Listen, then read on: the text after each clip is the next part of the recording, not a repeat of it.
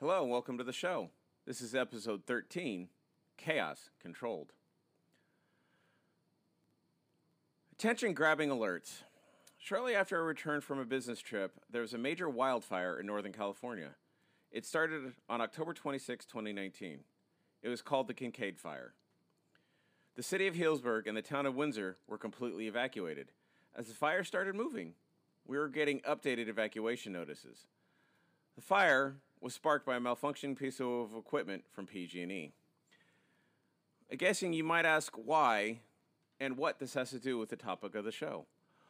Well, my daughter just got back from a function with a youth group she's a member of.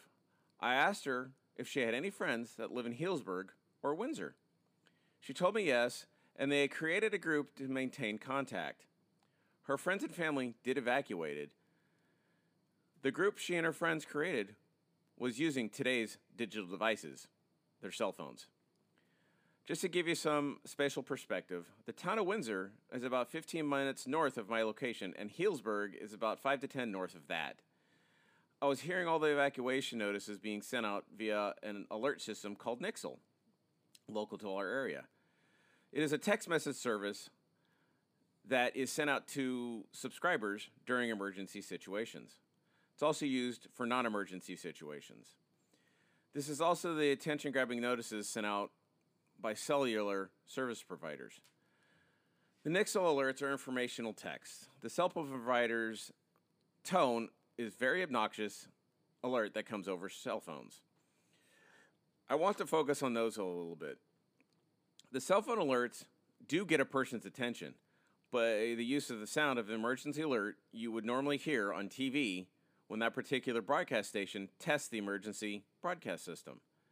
Kids these days with all their devices don't know what that is because they don't watch television in a traditional sense. Subscription services are not required to have that as part of their programming. However, there is something that Congress is working on called the READY Act. There's a link in the show notes from a PC Mag article that explains the current system and its need of upgrades. Panic from children. There really shouldn't be any panicking from children if the parents are calm and patient. During the controlled chaos that I mentioned, I was trying to get my stuff into the vehicles that we own in case we had to evacuate. One of my sons was feeling some anxiety because I was putting things into my truck. He was very concerned and almost in tears because he didn't want to evacuate. I calmly tried to tell him I don't want to either, but this is just in case we have to go. I wanted to be prepared. I wanted to make sure we had all the stuff we needed, and along with important paperwork and the other stuff that we needed. Camping gear was packed, ready to go. The constant obnoxious alerts on my phone didn't help with his anxiety. We never ended up evacuating because the first responders and the fire crews kept the fire at bay for the most part. This was the second time in 3 years that this has happened. The Tubbs fire started shortly after my daughter and I got back from a trip to New Jersey. My wife jokingly said, "I have to stop traveling during the month of October."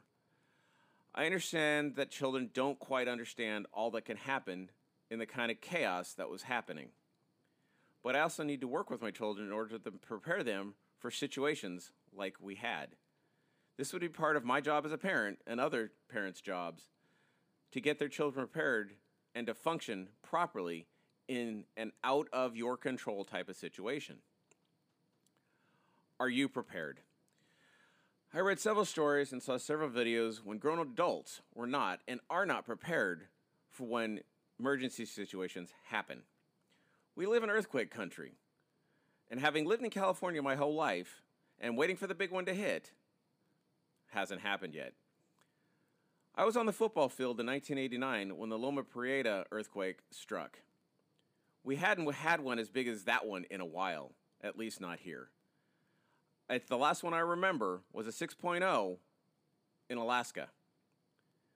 Are you as parents prepared in case of emergencies? An earthquake, fire, flood, the apocalypse. How do you prepare yourself and your kids for the above disasters? I have go bags for my kids, myself, and my wife, with basics like first aid, clothing, water or the ability to get water, the ability to start fire for warmth or to cook.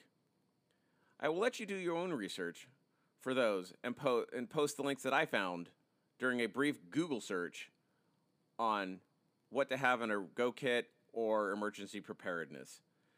There's also some YouTube links that I follow that I also put in the show notes. Thanks for listening. Have a great day. How do you prepare? That's the question I'm going to leave you with today's show. If you have any questions or comments, please leave me a voicemail at 707-285-7008 or send me an email at digitalagedescendants@gmail.com. Or you can find more information at www.mikeshane.com.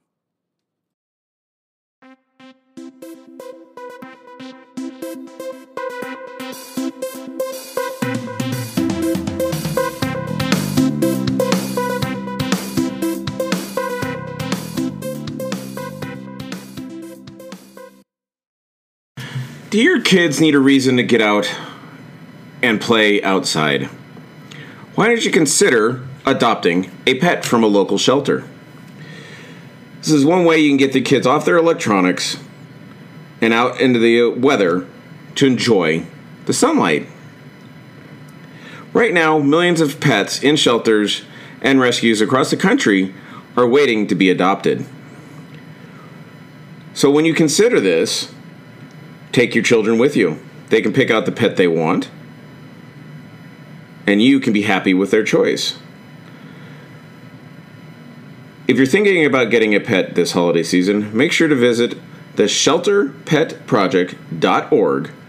This ad is brought to you by the Ad Council, Maddie's Fund, and the Humane Society of the United States.